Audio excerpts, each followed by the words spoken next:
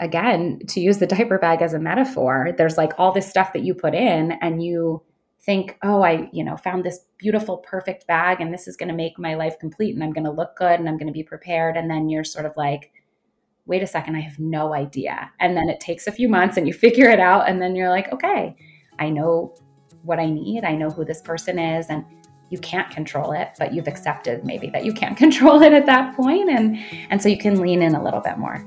Hi, this is Danae. I'm the founder of Simple Families. Simple Families is an online community for parents who are seeking a simpler, more intentional life. In this show, we focus on minimalism with kids, positive parenting, family wellness, and decreasing the mental load. My perspectives are based in my firsthand experience raising kids, but also rooted in my PhD in child development. So you're going to hear conversations that are based in research, but more importantly, real life. Thanks for joining us. Hi there, thanks so much for tuning in. Today I have two guests for you, Nell Shapiro and Stephanie Merks. Nell and Stephanie are the founders of Kibu. Steph lives in the Netherlands and Nell lives right down the road from me here north of New York City.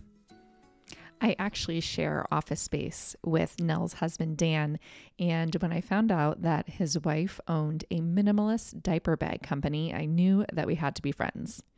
Not only do I love my Kibu, but I've also enjoyed getting to know Nell and Steph and their story.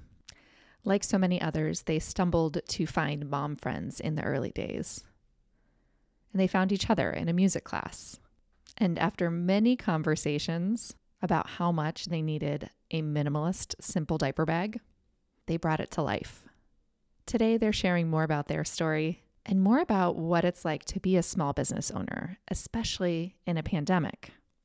I enjoyed hearing about their journeys into motherhood and their journey into entrepreneurship. Without further ado, here's my chat with Nell and Steph. Hi, Nell. Hi, Stephanie. How are you? Hi. Good. How are you, Danae? I'm good. So tell me where you are in the world, Stephanie.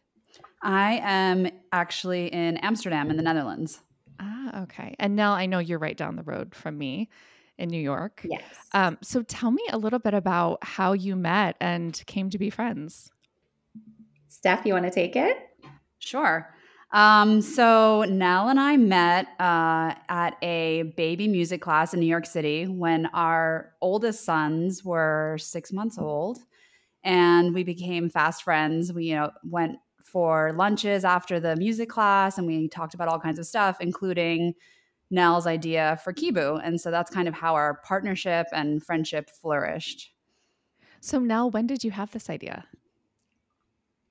So right around that time, probably when Theo, who's now almost 7, was 6 months old, I was walking everywhere. I loved to keep him in the carrier. And I just found that traditional diaper bags were always getting in the way. They were incredibly cumbersome. And I just felt like I was always packing tons of stuff in there, but I never actually knew if I had what I needed and I could never find what I needed. And I searched high and low for something that was compact, but still had all the functionality of a diaper bag because I really liked the changing pad, for example. And I liked having a set place for my wipes. And so I just went online and looked for a fanny pack that was a diaper bag. And there was nothing. And I couldn't believe it. And I kept looking and looking. And I felt like I got to the end of the internet and didn't find anything. And so I started daydreaming about this idea and then kind of quietly shared it with a few friends and they were all really enthusiastic. And so I was like, maybe I have something here, but I did nothing about it for a couple of years. And where did you come in, Steph? What's your background? So I am a graphic designer. My husband and I have our own graphic design studio. We specialize in branding. So I think the way that we kind of started working together was that Nell had this idea and I absolutely loved it because I myself loved things that were minimal. I hated all the bulk of all the baby stuff. I always wanted to find kind of the stylish, smallest way of carrying all my things with me. So when she told me about this idea, I was like, this is literally exactly what I want. And I was like, you're having the most amazing idea. Let's work on it together. And so Nell wanted me to come in so that I could work on the branding with her. And then we kind of, the more that we talked about it, I think we decided that we were going to partner and actually work on making it a reality together. That's so awesome. So is Kibu in Europe yet? So we are in a store here in the Netherlands, and I am actively working on getting us into more stores here, and maybe attending trade shows and trying to start spreading the word through Europe, because I think it would kill here, and everyone who's seen it has agreed. So it's just about getting it into the right hands. Yeah. So I'm particularly interested about your interest in minimalism. Do you consider yourselves messy by nature or tidier? Interesting. Um, so I certainly don't consider myself a minimalist. Like I would never describe myself that way. But as we've developed our product and sort of the way of life around our product, that's where we've kind of come to this notion of deliberate minimalism, which, is somewhat redundant, but the idea essentially just being like everything is intentional. And so by having less stuff and having a space that is intentionally designed just for the things that you need when you're out and about, that you can be more focused and more present. And clearly that relates to the ideals of minimalism. But as I look around my house, I mean, I have a big record collection that I'm staring at right now, for example. And, while I'd like to have less things in my wardrobe and I rent clothes instead of buying them now, I think it's something that I'm actively working on, which is why I'm so inspired by Simple Families, because you have a lot of really actionable tips that we've put into practice in our playroom, for example. But am I messy or tidy by nature? I think my husband would say I like piles. So probably I tend to the messier end of things. What about you, Steph? I think I'm exactly like you. I would never describe myself as a minimalist, and my husband would probably agree with that. But I love the ideals of minimalism, and I love exactly what Nella was saying, was the idea of being very deliberate with what I bring with me. I always strive to have the smallest of things. Like I just always loved like a small stroller, a small bag. I always just want to take with me exactly what I need. Like I don't want to have any extra stuff with me. And so I think in that respect, minimalism definitely speaks to me. But if you look at my house again, like or my desktop, I'm definitely not a minimalist. Well, my partner doesn't consider me a minimalist either, if that helps. I think it's Really? just no. Well, I mean, he definitely makes sort of snide comments sometimes about like, I thought we were minimalist. Like if I buy something and he feels like I didn't put a ton of thought into it, which happens. I mean, I think it's a journey, right? Like it's just this practice that we're all working towards. And I don't think we're ever really there. And, I think about right now the way that my bag looks. I have a pretty big bag that I bring in every day to work, and it is a pit. Like it just accumulates stuff because it's big. And I know that about myself. Like I know that I cannot manage a bag that is large because it's basically turns into a big trash can. Sounds like So you need a Kibu. I have a Kibu and I Oh, love well, it. great. It doesn't hold my laptop, unfortunately. Oh, yeah. But so I have long been a fanny pack fan. A fanny pack fan. And I know that I have a lot of listeners in Australia and in Europe that really don't like the expression fanny pack and would prefer if I called it a hip pack, because fanny means other things in other parts of the world. Yeah. So I have long loved a good hip pack and I actually had one for a long time. And before I got my Kibu, and yeah, the Kibu has changed my life, especially when it comes to travel. So I usually travel with a backpack and then I have my Kibu around my waist for my phone and my wallet and my license and all my essentials.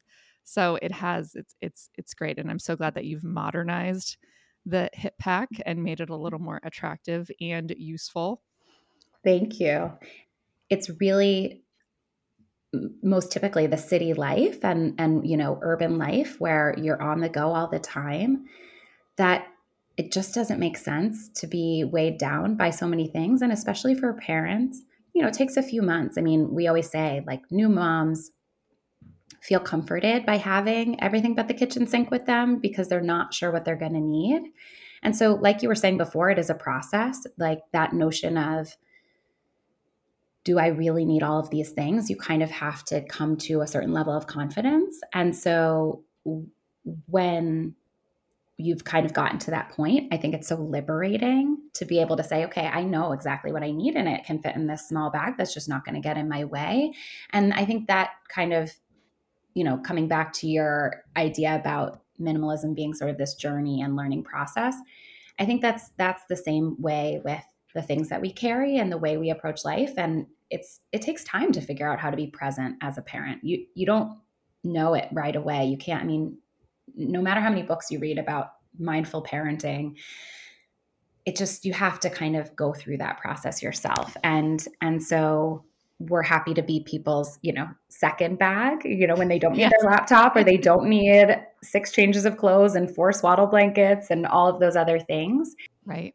And I think that I very clearly remember those first days out after becoming a new mom and how long it took us to get out the door.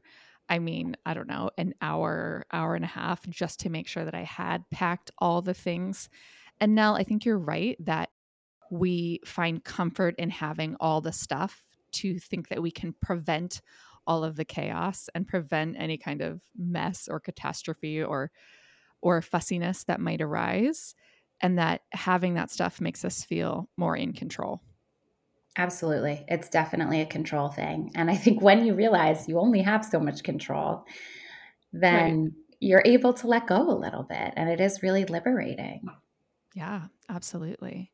And I also think about having that small container that's a philosophy, or that's an idea that I apply across the board with my stuff, right? Because if I'm wearing my KIBOU, I can only bring a handful of things, the necessities.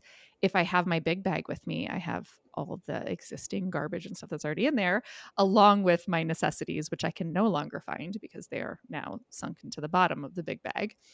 But I often, whether it's our house or the size of the toy box or the size of our purse, we think that if it gets full, we just need to go bigger. And I think that's a mistake that a lot of us make.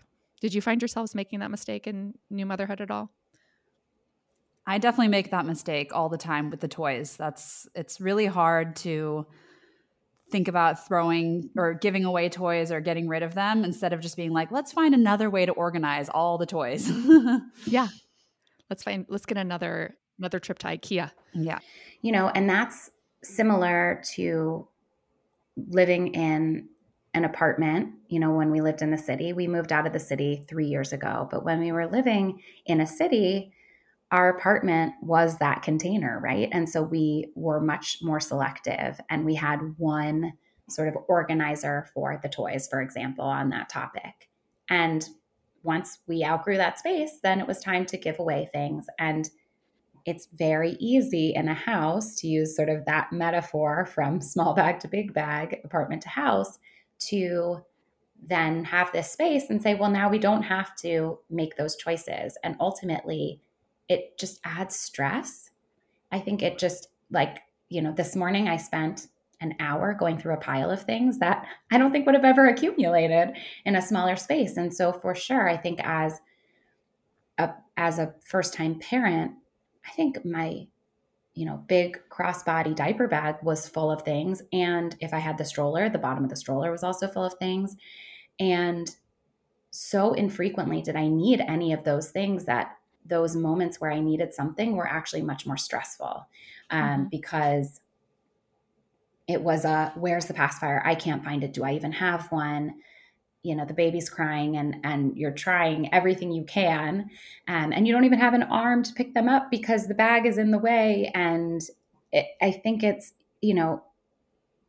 when you first think about it, it seems counterintuitive, but it's actually much less stressful to just have a few things and feel comfortable that you know exactly where the things are that you need. And I know, Danae, in the past, I've heard you talk about the size of containers and whether that's a memory box or, even a closet, right? Like it's helpful because it's a visual cue as well.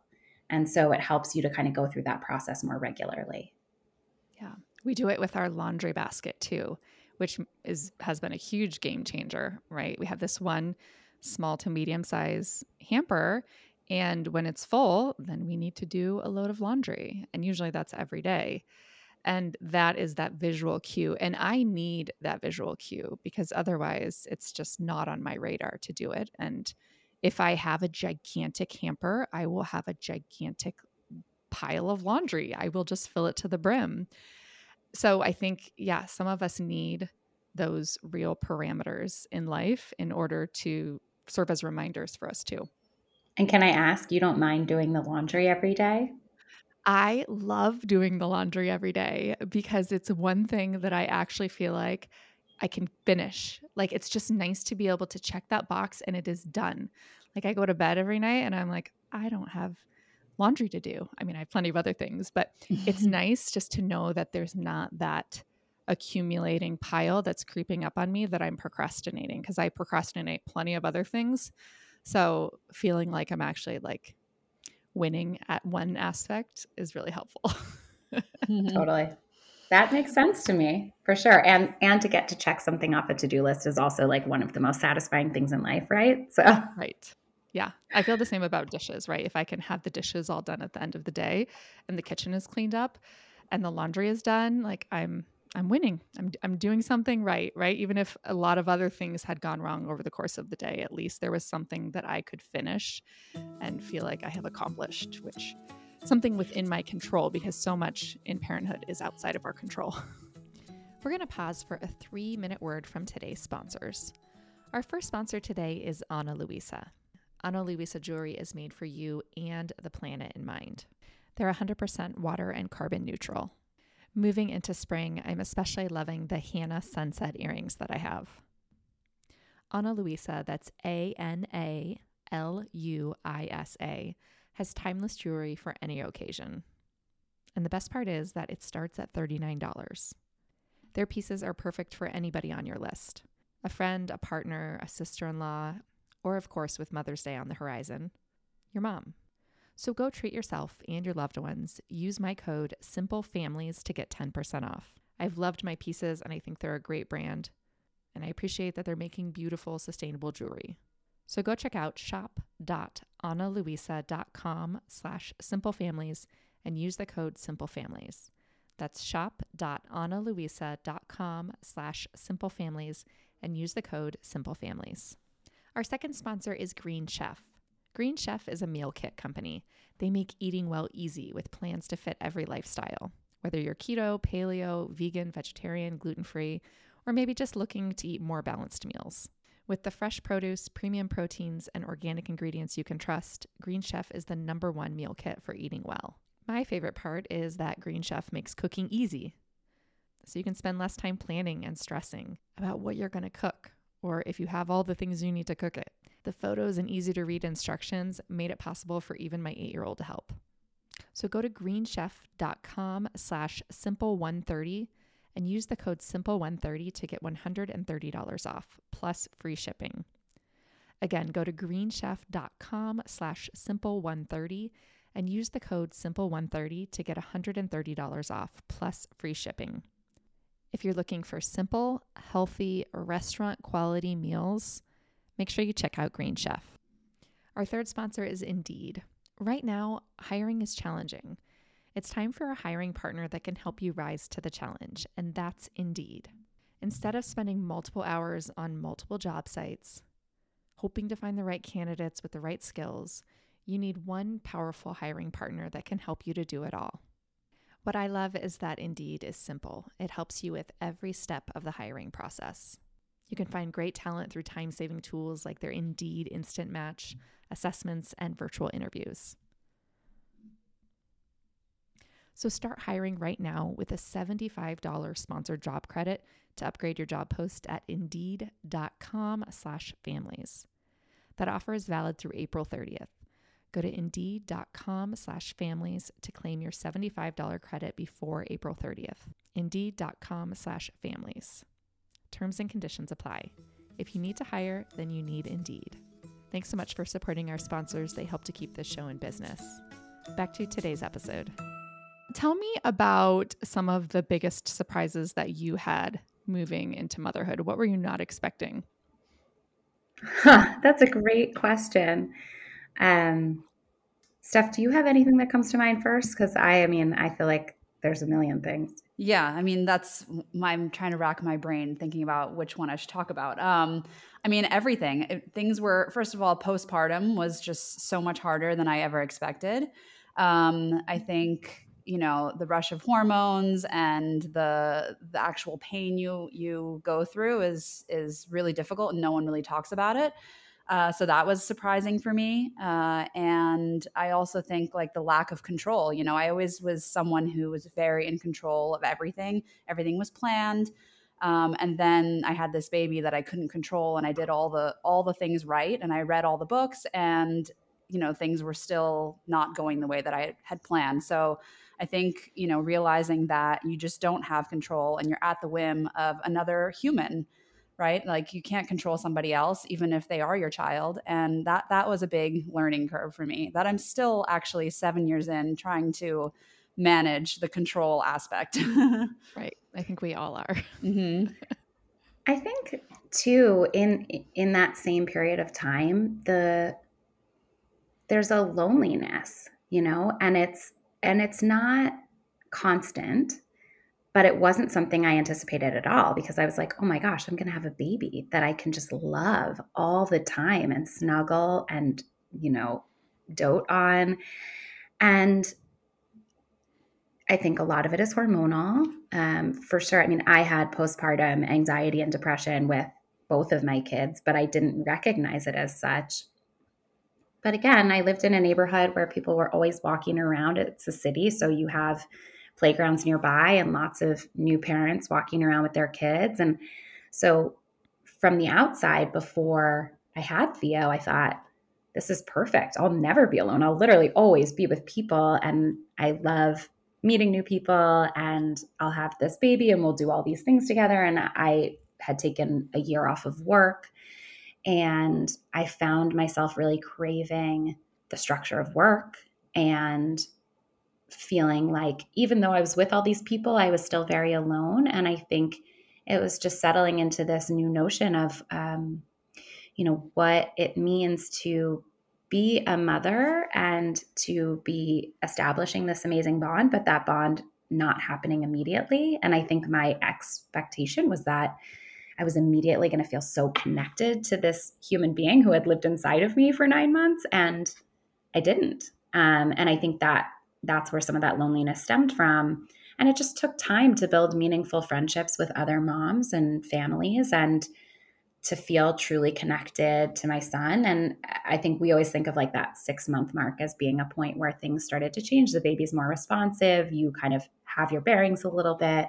But for sure, I think, again, to use the diaper bag as a metaphor, there's like all this stuff that you put in and you think, oh, I, found this beautiful, perfect bag and this is going to make my life complete and I'm going to look good and I'm going to be prepared. And then you're sort of like, wait a second, I have no idea. And then it takes a few months and you figure it out. And then you're like, okay, I know what I need. I know who this person is. And you can't control it, but you've accepted maybe that you can't control it at that point. And so Right. you can lean in a little bit more.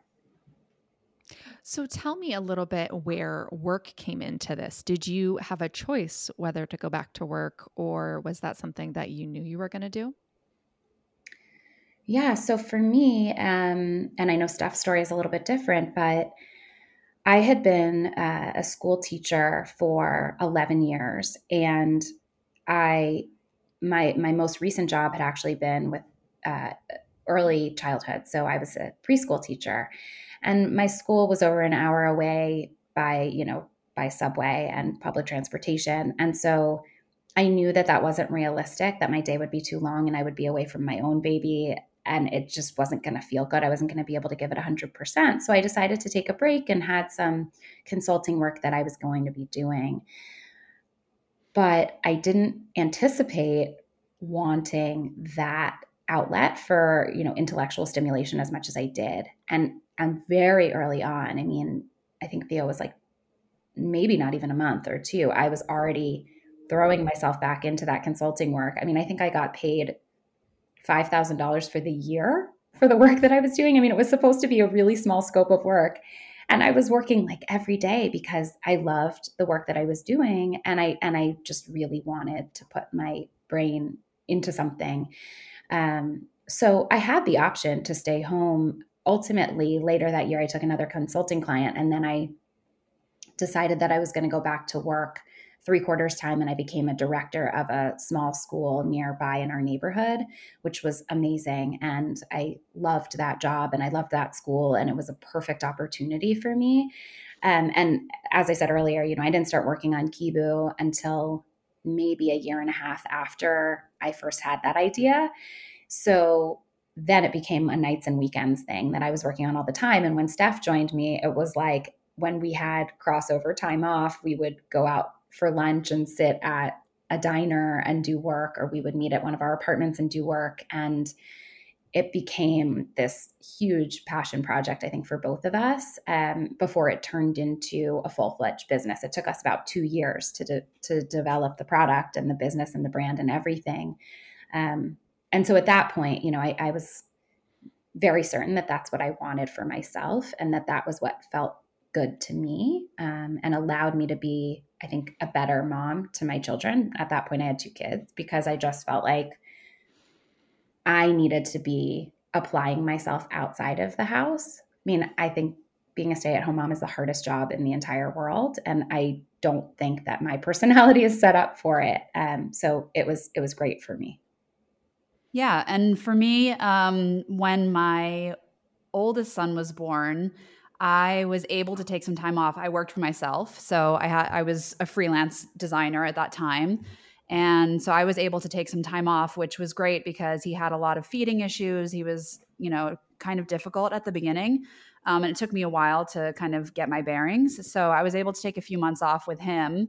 And then by the time that my daughter was born, 3 years later, my graphic design business, had really boomed, and I was working round the clock. And I actually took 0 time off when my second one was born. I remember getting home from the hospital with her and like immediately sitting at my computer and like answering emails and like getting files out that clients were asking for. So it was like completely the opposite experience. And, people were like, why don't you just take time off? And I'm like, when you have your own business, there is no time off. People are still asking you for things. You still have to answer emails. You're kind of at the whim of your clients, especially when you're in client services like that. And then, when I started working on Kibu, I essentially ramped up work even more. And I, for the past few years have basically been working almost 2 full-time jobs, while having, 2 kids at home. And, I wouldn't trade it because it's been wonderful. Like I treat my work as my third child basically. And I love it, and it makes me happy. And yeah, it's great. Like I also love having, like Nell was saying, some interactions outside of being a mom. And I like that people come to me to ask for my opinion about things, and like to hear my take on things, and that I have some control over my work life. I just think it's really, really important to have another identity. Yeah. I have to give a nod to social media, because I think what's been interesting, I was far less active on Instagram or really any social media platform before we started Kibu. And it's just essential to business that you kind of have your finger on the pulse and that you have an Instagram profile. And one thing that I've noticed that I think is a really positive thing that has changed in the last 7 years since Steph and I had our first boys, is that I think, the conversation around so many of these things has become more open. There are so many great podcasts and accounts, groups for moms, that really allow you to kind of face the realities and recognize that all of these feelings are normal, and whatever they are, they're shared with other people. And it's normalized a lot of, I think, what felt isolating or taboo. And I think that's a really positive thing. And by that same token, a lot of messaging out there about the importance of the time that you take as a mom, and not seeing that as a gap in your resume, but a value add, and how many skills you gain as a mom that are applicable in the work world. And also the value of, maybe if it was now, Steph would have put up an away message for a few weeks after having Nico and saying, like, I'm on maternity leave, even though it's her own business. But I feel like even 3 years ago, those pressures were different. And the public conversation was different. So I do feel like social media has had a really positive impact on a lot of the conversations that we as moms felt like, we're not going to talk about miscarriage. We're not going to talk about, you know, feeling isolated or disconnected from our children or whatever those things might be. And we're going to see it as a deficit that we've taken time to be home and be with our kids. And so I have a lot of appreciation for people who have really committed themselves to opening that conversation for all of us. Yeah, I agree. And I've been feeling really negative about social media in the past few months. So I like hearing it from that perspective, because you're right. I do think that for many of us, we spend a lot of time each day, each week on those platforms, and that messaging really impacts us. And when we can find people that we identify with and that make us feel good, then those messages can really lift us up. And then kind of on the reverse too, right? When we find people with messaging and with pictures that we don't feel good or we feel anxious viewing, then we have to be more intentional about, shutting that down. Like, this isn't for me. This isn't what I need right now. And when we can weed through that, I do think it can be very empowering. I think that's a really good point. Again, this philosophy of ours of deliberate minimalism, I think, have taken it and sort of started applying it across areas of our lives, beyond our bag to just kind of day-to-day life. And you're absolutely right. I have a close friend who's a researcher at Harvard. Dr. Emily Weinstein is her name. And her research is all about the impact of social media on adolescents specifically, but sort of broadly, the conclusion is social media isn't all good or all bad. It is how you interact with it and the way, in which you make decisions, intentional decisions about how you participate in it. And when you're a parent of adolescents, obviously figuring out the way to do that as a parent in support of your children. But, choosing not to follow those accounts and to take them off of your feed and actively seek out things that make you feel good and tuning into what makes you feel good, and pruning the rest and not engaging with it and recognizing how it makes you feel. And I think you're so right. It can be such a toxic thing to consume.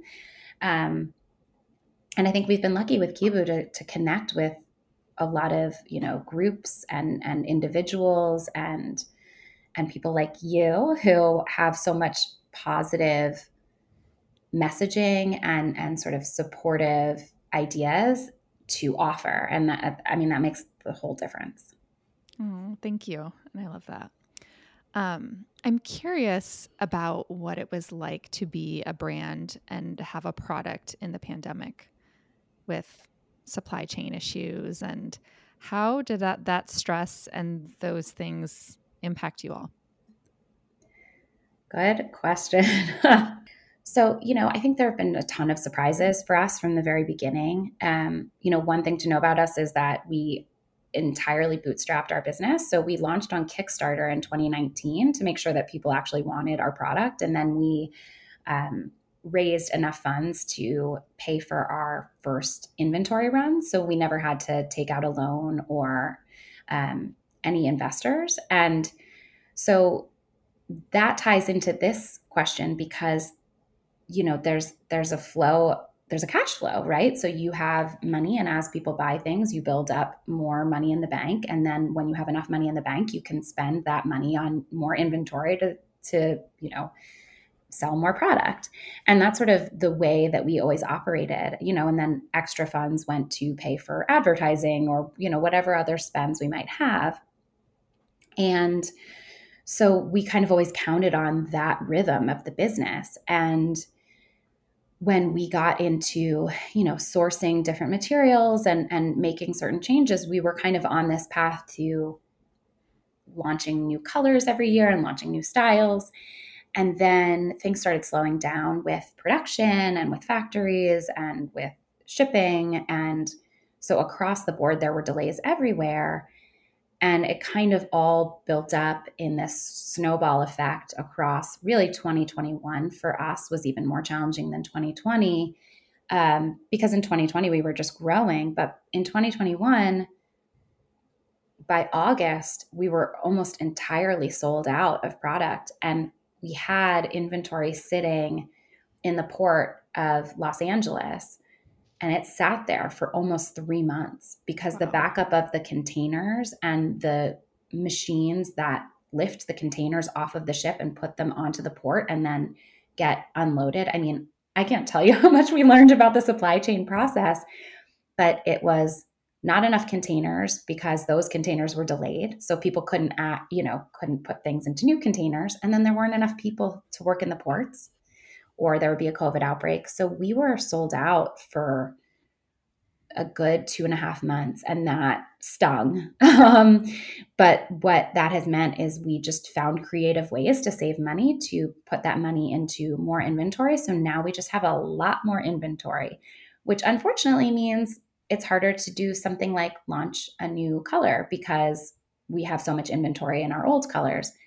Um, but we're figuring it out, and it's all a balance. And we'd rather have too many bags than not enough bags. And going into this year, what that's meant for us is, we're making all kinds of decisions about new materials becoming even more sustainable and more eco-friendly, and new colors, and even better materials. And it's just a process that takes time. And things are more expensive now, so that's a stressor for sure.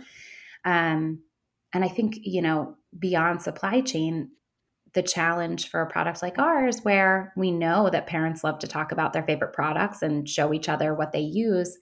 For the first year and a half that we were in the market, people weren't really out and about with their kids. So nobody was saying like, oh yeah, this is my Kibu. This is what a Kibu does. And this is the functionality. And so that kind of organic word of mouth has only just started. That being said, I mean, I think we count ourselves incredibly lucky and feel very grateful that we had the beginning of the pandemic to really be with our families, and our business was pretty slow at that time, but we didn't have anything to compare it to because we really launched 2 months before the pandemic. So while it has been stressful for sure, we kind of don't know any different. And so as we continue to grow, we're just feeling so much gratitude for the growth that we've experienced. And yeah, I think it's we're very lucky in that way, because so many brands have hit real challenges with the increased cost and just scarcity of materials, and a lot of places being closed that would otherwise be selling their goods. Mm-hmm. So I'm thinking about how, as a consumer, our expectations on small business I don't feel like it's often reasonable. So if I go onto a website and I see it's completely sold out, I'm kind of like, what is wrong? Like, why is this sold out? Like, why is it going to take so long?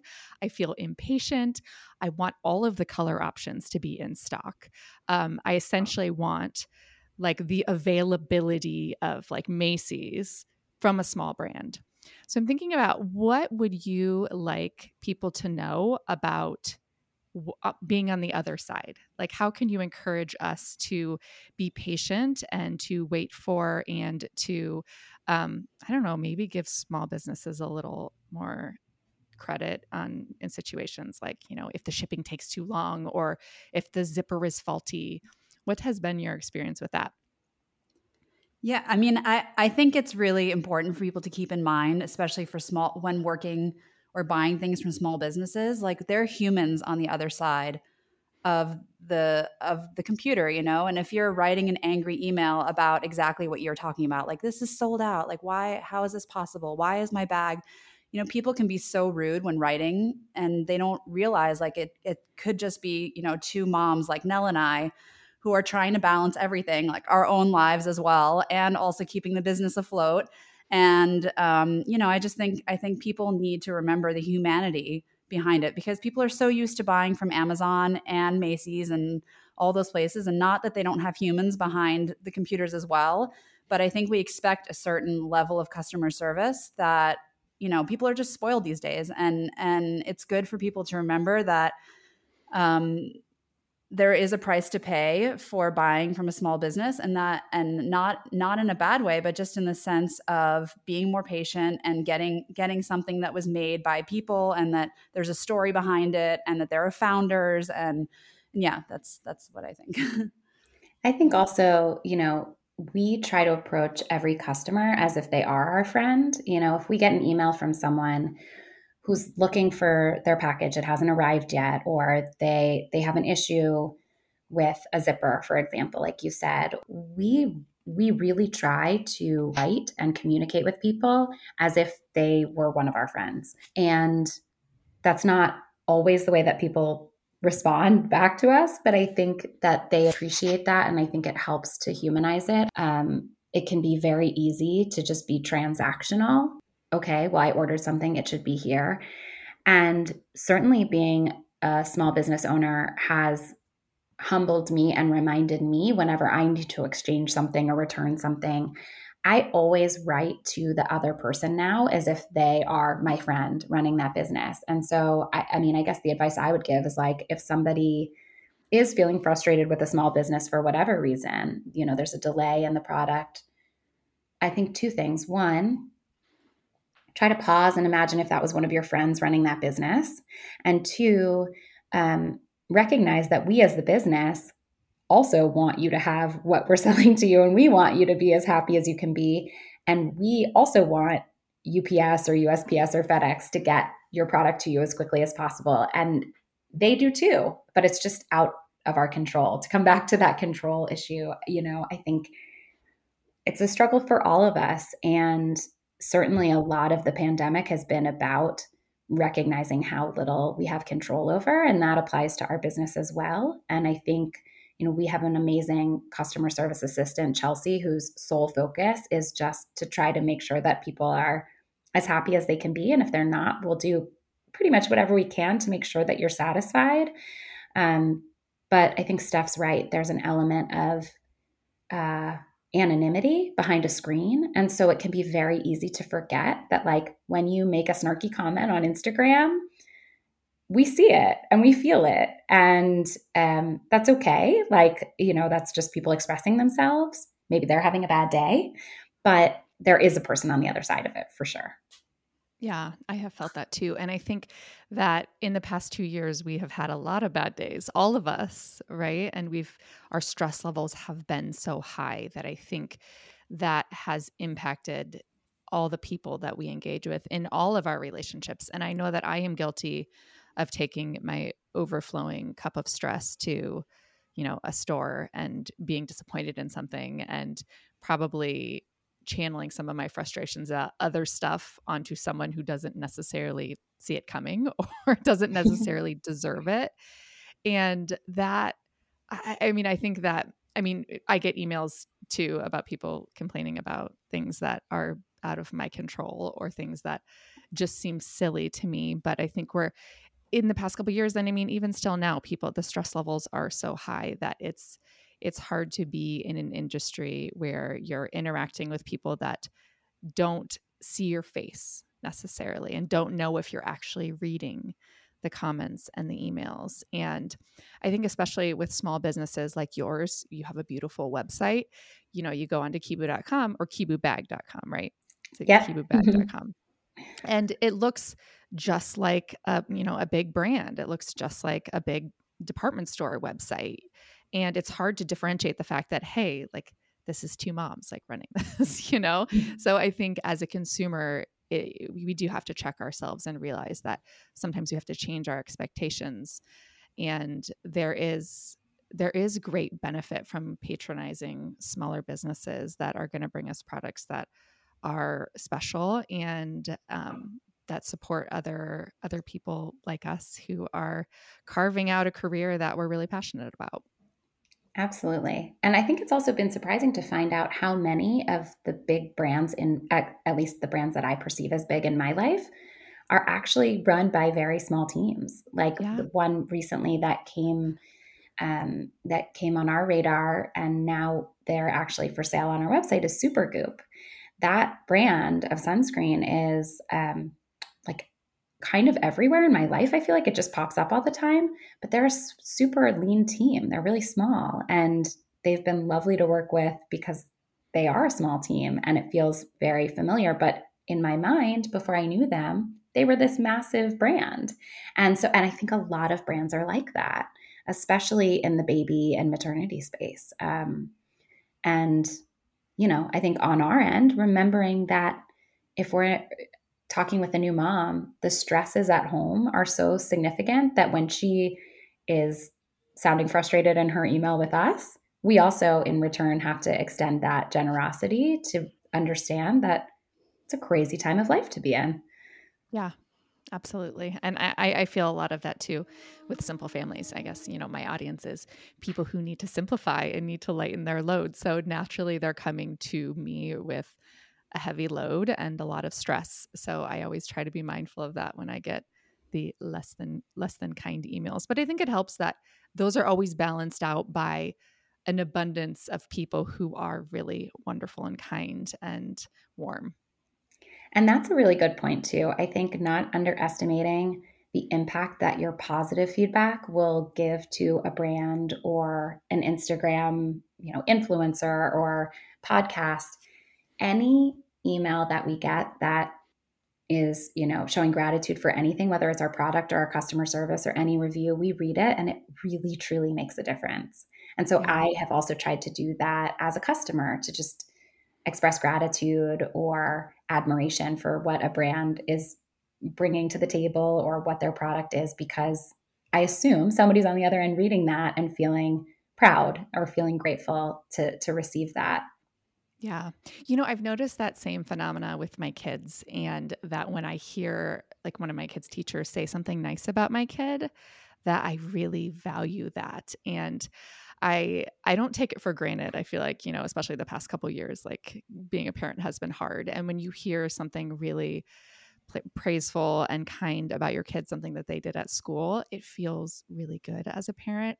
And I've been trying to kind of pick up on that. And when I see other kids, like my kids' friends do something really great, I try to always tell their parents, like, oh, I saw your kid do this today, or and it just that's something that I'm trying to do more of in my real life, because it does make a difference as a mom to hear those things from other adults about my kids. Absolutely. Similarly, I have a friend who always is like, she so often is like, oh, you're doing such a great job. Like, you're such a great mom. Like, your kids are great, things like that. And it does. It makes you feel so good that someone goes out of their way to say something like that to you. And so it's always a really good reminder that I have to, even though I think all of my mom friends are wonderful moms and they're great, I don't take the time to really remind them of that, because, everyone always doubts themselves. And I think you can get a lot of, positive feelings from your friends validating what a good job you're doing. Yeah. And reminders for sure. I also think it's really interesting when we do give that praise or, tell somebody we think they're doing a great job or compliment their child. So often, the instinct of the person receiving that praise or compliment is to downplay it. And I have tried to stop myself from doing that and just say thank you, as opposed to kind of like creating some caveat or some explanation. If one of my kids does something that somebody wants to praise, I feel proud and then kind of need to stop myself from saying something else. And I've noticed so many other moms do that too. I'll say, oh, Harry was so polite and, he was really encouraging Theo on his first day of lacrosse, for example. And, the mom, I think, feels a little humbled or Mm-hmm. a little modest about it, and therefore wants to say something back to kind of like explain away why her child is so polite. It's like, no, he's just a great kid. So I think we all need to practice kind of just accepting the compliments we get. Yeah, absolutely. Giving more and accepting them more too. Well, thank you all so much for chatting with me today. It's been great getting to know you better. Where can we find you online? You can find us on Instagram at Kibou Bag. That's KIBOUBAG. Kibou comes from the phrase keep it by you, and we think that helps people to remember how to say it and spell it. And we are also on Facebook and at kiboubag.com. Well, thank you. Thank you. Thank It was you. great to talk. Thanks so much for tuning in. I hope you've enjoyed my chat with Nell and Steph. If you want to learn more about them, you can find those links in the show notes at simplefamilies.com/episode 305. Thanks for being here and have a good one.